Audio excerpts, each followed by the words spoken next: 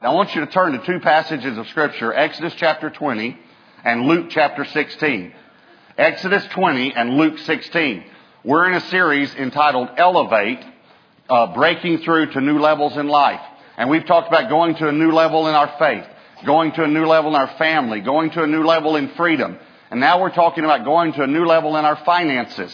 And I told you last week when I wrote the book, The Blessed Life, I got all these emails from people saying, I'm giving, but I'm still in debt. And I don't understand that statement because it's like giving is a magic formula that we've preached in the body of Christ that if you'll give, you'll have a money tree in your backyard. It's not true. There are other financial principles in the Word of God that we need to live by. And so I asked George Grubbs to help me to write a book to follow up The Blessed Life. And he came up with the 10 financial commandments. And so last week we talked about the first three, the 10 financial commandments, part 1. This will be part 2, and we're going to talk about the 4th, 5th, and 6th financial commandment, all right? So here's the 4th financial commandment. Thou shalt be a good steward. Thou shalt be a good steward. If you were here last week, I felt like these 10 financial commandments line up with the 10 commandments. And so if you look at verse 8, the 4th commandment of Exodus 20 says, remember the Sabbath day to keep it holy. Being a good financial steward lines up with the 4th commandment to remember the Sabbath because it's all about being a good steward. It's the reason you remember the Sabbath day is so that you will steward the time that God's given you on this earth. You have 7 days a week, and in order to be a good steward of those 7 days, you have to rest one day. And I'm going to talk about this actually more. When we get to fun, going to a new level in fun, I'm going to talk about learning to rest one day a week and learning to rest because that's part of it. But you have to understand, you've been given 3 main areas to steward. Your time, your treasure, and your talent. Your time, your treasure, and your talent. How are you stewarding those 3 main areas of your life? If you want to live a prosperous or a blessed life on this earth, you're going to have to learn to steward your time, which includes family, work, all of those things. You're going to have to learn to steward your treasure, your money, and you're going to have to learn to steward your talent. Every one of you has a talent that God has given you. No one else can do what you do. No one else can do what you do. But you can do something for the kingdom of God that God's called you to do and God's gifted you to do, and you need to steward that talent. Now, in Matthew 25, you don't need to turn there, but all of us probably know there's a parable called the parable of the talents. And it's where Jesus gave 5 talents to one, 2 talents to another, and 1 talent to another. And then after a while, he came back and he said, what'd you do with it? And the guy that had 5 talents made 5 more. The guy that had 2 talents made 2 more. The guy that had 1 buried it in the ground and then gave it back to the Lord. And the Lord gets on him big time. Have you ever read that? I mean, he just gets all over this guy. He scolds the guy. Now, when I was reading this past week, I was thinking, Lord, you could have at least commended him for not losing it.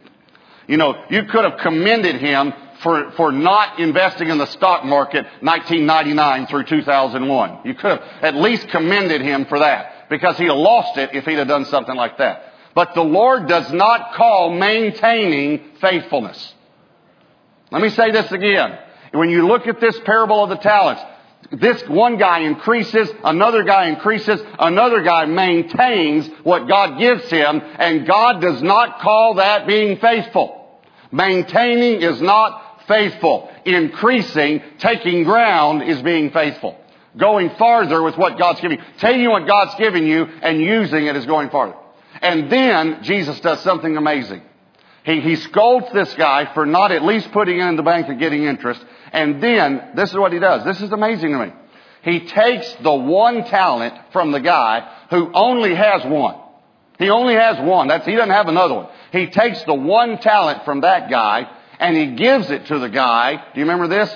Who has 10 talents. 10 talents. And then he makes this statement, Matthew 25 verse 29. For to everyone who has, more will be given. Have you ever felt that way, by the way? And he will have an abundance. But from him who does not have, even what he has will be taken away. Now, see, this sounds like Jesus is confirming what I've always known. The rich get richer and the poor get poorer. That's what it sounds like.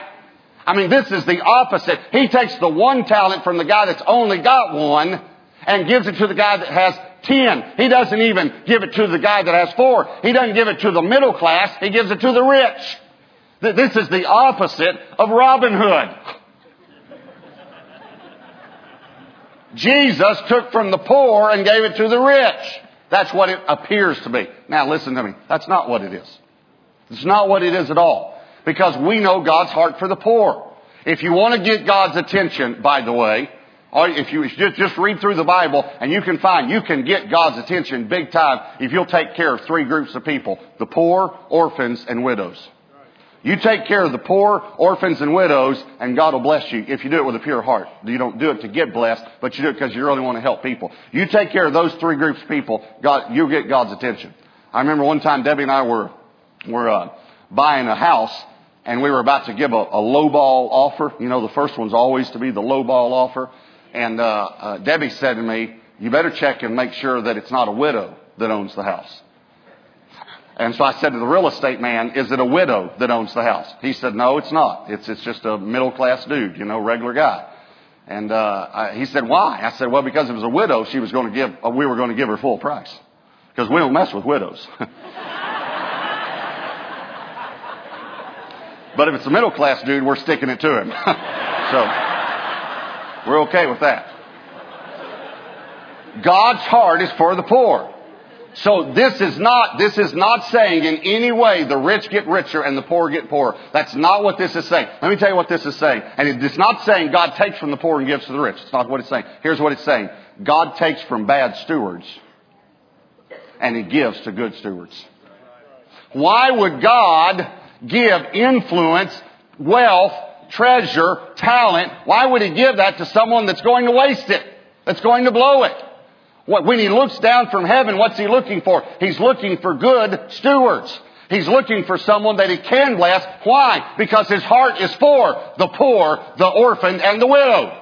His heart is for people that can't do for themselves, so He's looking for someone that He can bless so that He can channel all of His resources through that person to these people that need it the most.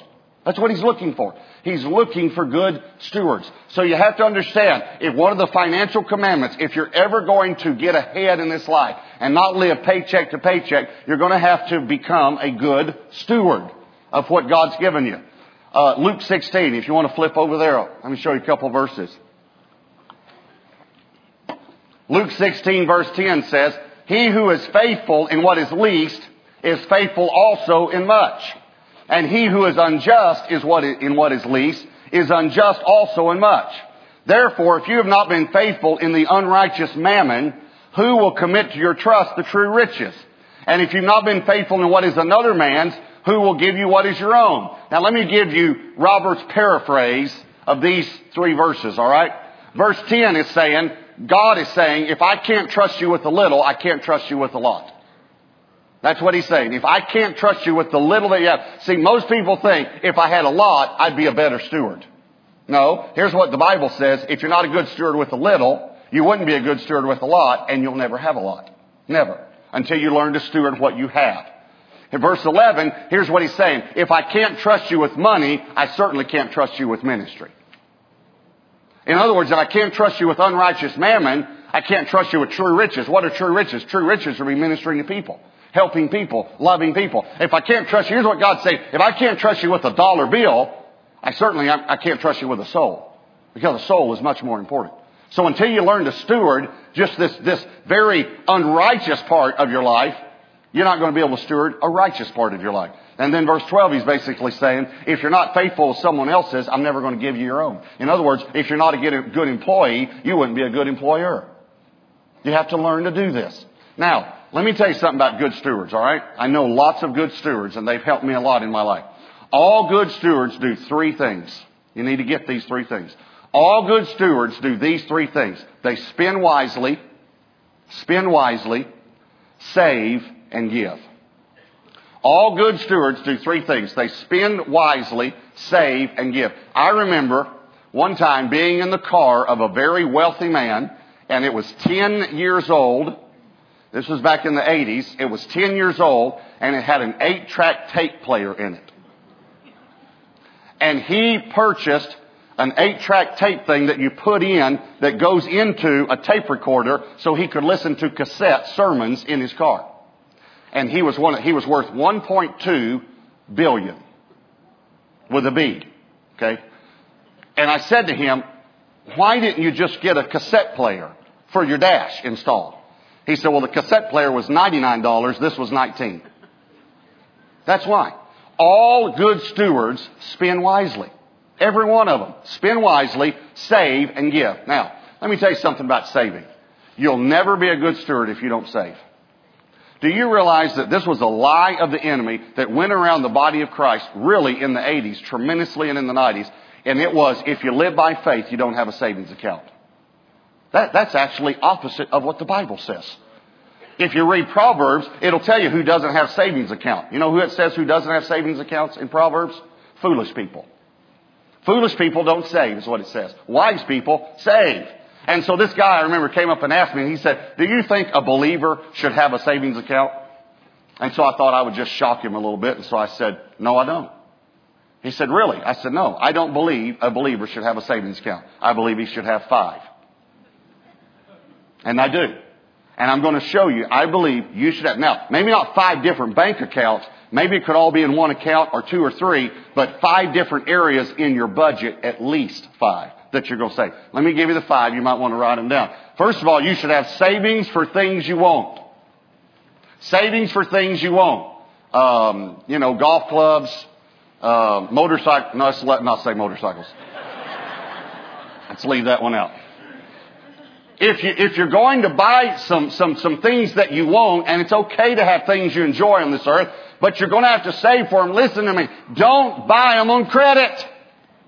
Don't buy a new stereo on credit. Don't buy a new television on credit. Don't buy something you want on credit. If you want it, you're going to have to save for it. You're going to have to put it in the budget and set aside so you can get it and so you can pay cash. If you're going to be a good steward. So, number 1, savings for things you want. Number 2, savings for things you need. Cars, clothes, college. You probably noticed all those begin with C because I'm just gifted. That's just all there is to it. I'm just very gifted. So, and you can put some other things in there if they begin with C. Savings for things you need. Okay? Here's the third one. Savings for emergencies. This is what I call a buffer. When you first get married, your buffer might only be $1,000. As you continue in marriage and go for a few more years, maybe it's $5,000. Maybe it's $10,000. There's some amount that you need to pray about that you will never allow your savings account to get below that amount. Because it is a buffer for emergencies. Here's what the Bible says. It rains on the unjust and the just. Everybody has problems in this world. And you're going to have to save for emergencies. Hopefully, and this is something that's never spent unless it's an absolute emergency. By the way, new shoes do not constitute an emergency. Fourth, savings. Savings for the future. Proverbs talks a lot about this. You should save for the future. Save for retirement. Save for the future. And the fifth one, most people will not even think about, but it's savings for giving. Have you ever saved for like a year and then given everything you saved to the Lord? It's one of the most exciting things you can do. Have you ever given a large amount to God? Have you ever given, whatever that large amount for you is, that large amount for you might be $500. It might be $5,000. It might be $50,000.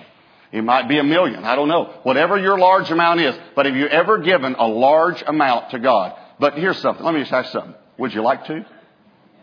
Every one of you would, right? Every one of you would love to say, here's $50,000 that we have saved for 10 years now that we're going to give to the church. Every one of us would like to give a large amount to the kingdom of God. Every one of us. You're not going to ever do it if you don't set it aside, if you don't save. So, fourth commandment, thou shalt be a good steward. Fifth commandment, thou shalt not teach your family that having and spending money is the answer to problems. Thou shalt not teach your family. Fifth commandment. Thou shalt not teach your family that having and spending money is the answer to problems. And if you go back to Exodus 20, verse 12 is the fifth commandment. It says, honor your father and your mother, that your days may be long upon the land which the Lord your God has given you. Honor your father and your mother. Now, that's the fifth commandment. Why do I say that the fifth financial commandment goes along with this? This is why. Why did God give us the fifth commandment? Why does God want children to honor their parents? This is why. Because He wants them to honor and respect them, because in an atmosphere of honor and respect, you learn. And He wants children to learn from their parents. He wants children to learn their values from their parents. And I want you to understand something. Your children will learn their values from you. And when we talk about money, your children will learn how to relate to money by the way you relate to money and by the way you talk about money. And you are not to teach your children that having and spending money is the answer to problems. It is never the answer. God is the answer. Even if you need more finances, God is where finances come from.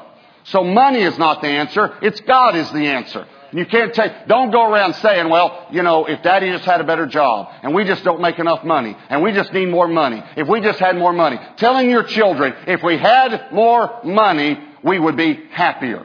That's not true.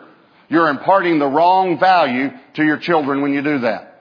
Look at, if you go back to Luke 16, we read verses 10, 11, and 12. Verse 13 says, no servant can serve two masters. For either he will hate the one and love the other, or else he will be loyal to the one and despise the other. You cannot serve God and mammon. Now, I know many of us put the word money in there for mammon. But that's really, if Jesus wanted to say money, He would have said it. He used the word mammon because mammon is an Aramaic word to describe a Syrian god. It is the Syrian god of riches. And even the Jewish people had succumbed to talking about the god of mammon. And so Jesus comes in and says, listen to me, you cannot serve God and the God of riches. You can't do it. They are in direct contrast to each other. You can't do it. Mammon is looking for servants. Mammon tries to take the place of God. Mammon promises us, think about this, Mammon promises us everything that only God can give us. Mammon says, if you had more money, people would listen to you. If you had more money, you'd have significance in the world. If you had more money, you could live a better life and you'd be happier. If you had more money, you'd have security. Mammon promises everything that only God can give us. Mammon tries to take the place of God. And this is what Jesus said, you cannot serve God and mammon. Let me explain something to you. Mammon is looking for servants. Mammon is looking for servants. That's what Jesus is trying to tell us. You can't serve God and mammon. Mammon is looking for servants. Mammon wants to rule. Mammon wants you to look to him and worship him. And mammon wants you to tell your children, if we had more money, we'd be happy. That's what mammon tries to do. Mammon, now listen to me carefully, mammon is the spirit of the Antichrist. Now listen to me. Mammon is the spirit of the Antichrist. If you read the book of Revelation about the Antichrist, listen to what it says. Listen carefully. The Antichrist does not rule through the threat of nuclear war. The Antichrist rules through the threat of you not being able to buy and sell. That's what the Bible says. If you don't take the mark of the beast, if you don't take the mark of the Antichrist, you won't be able to buy and sell. He rules through the threat of money. That's the way he rules. That's the spirit of mammon. So we have to come to the place that we understand we're not going to do that. And please understand, if you teach your children that money is the answer to their problems, they will grow up and they will serve money, they will serve mammon. And listen, according to Jesus then, they won't serve God. According to Jesus. Because Jesus said you can't serve both. You're going to have to choose. You're either going to serve God or you're going to serve mammon. So don't teach your children that the answer to problems is more money. Now here's the sixth commandment. Thou shalt take time to budget, plan, and set goals for your finances. Thou shalt take time to budget, plan, and set goals for your finances. Now when I was looking at these 10 commandments and seeing which of the commandments they lined up with, immediately I thought this one lines up with the sixth commandment as well. Verse 13 of Exodus 20, the sixth commandment says, you shall not murder. Now you say, well, how in the world does not having a budget line up with murder? Because I'm just going to tell you something. If you don't have a budget, you're killing yourself.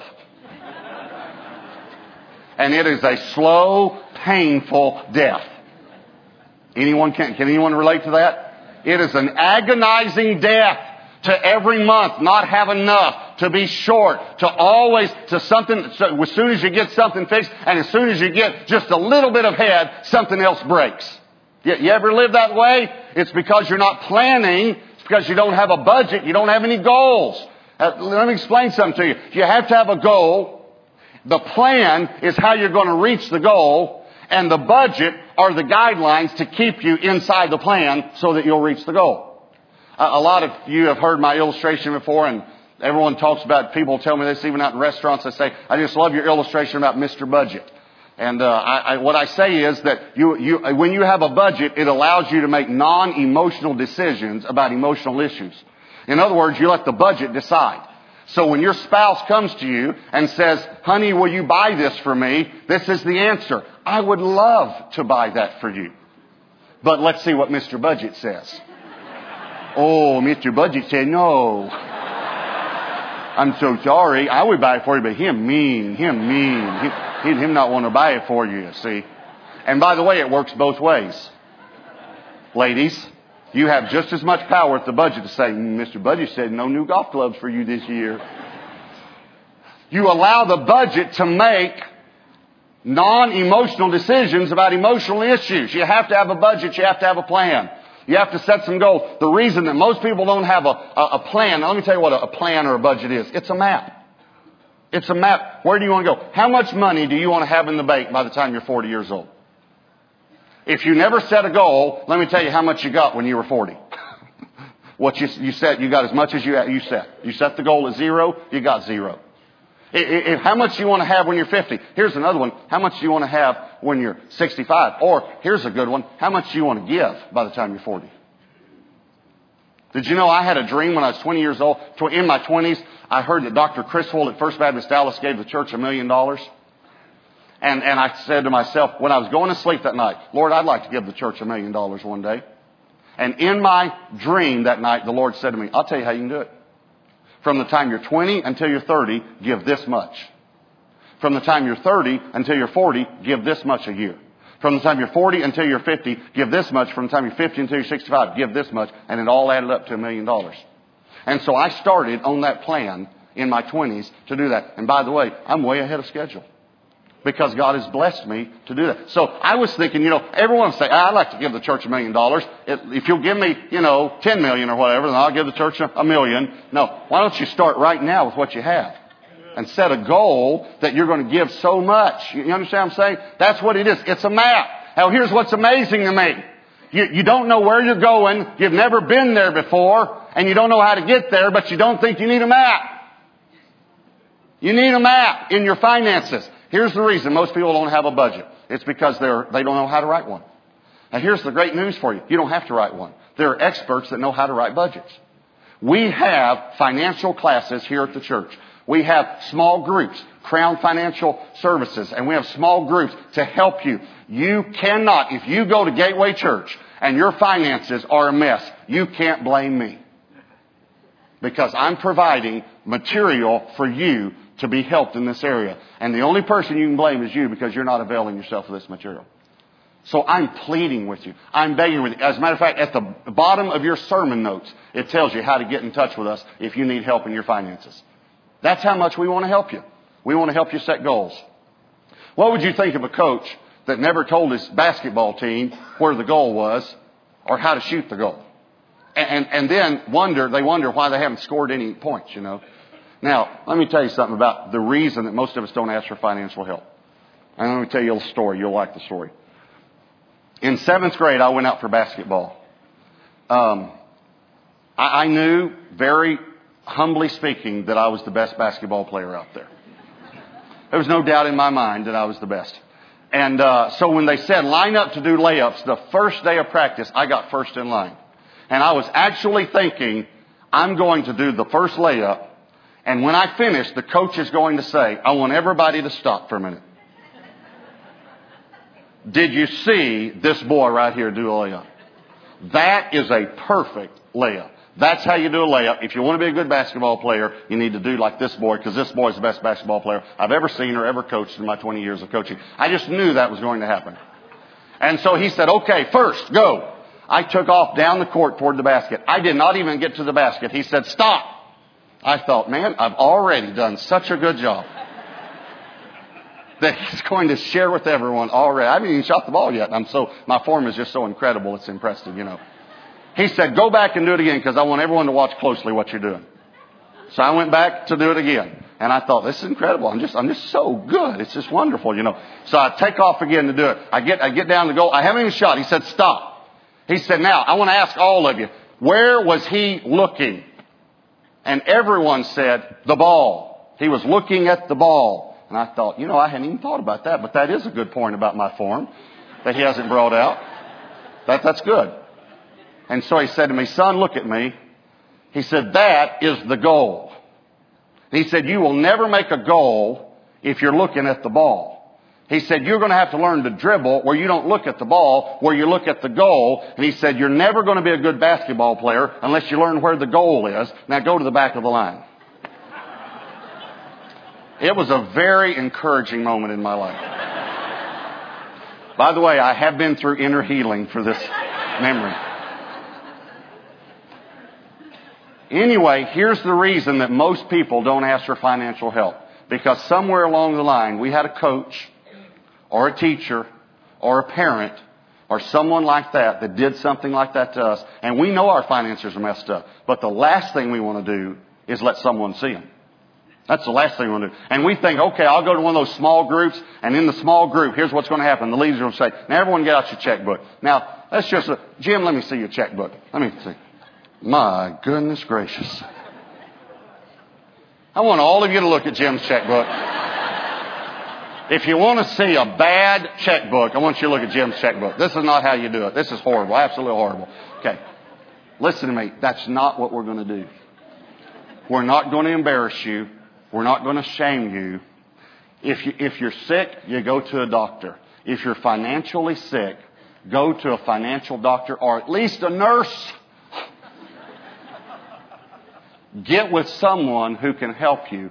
We want to help you in this area of your life. You know why? Because you don't get this area of your life straightened out. It causes marriage problems. It causes health problems. It causes emotional problems. It causes spiritual problems. And yet the principles to be good stewards are right here in the Bible. Let us help you. I want you to bow your heads and close your eyes. This message comes from a pastor's heart. It absolutely tears my heart out every time I hear about someone in our body having to file bankruptcy, having to going through difficulties, getting a divorce because they fight over money all the time. I want you to let us help you in this area. All of us need help. There's not a person here. If there's a person here that's a good steward, someone helped him to get to be a good steward. So let us help you. Lord, I pray that you would help us to steward every area of our life and our finances. And Lord, I pray that you would help us whether we have a little or whether we have a lot, that we will glorify you in everything that we do. In Jesus' name, amen.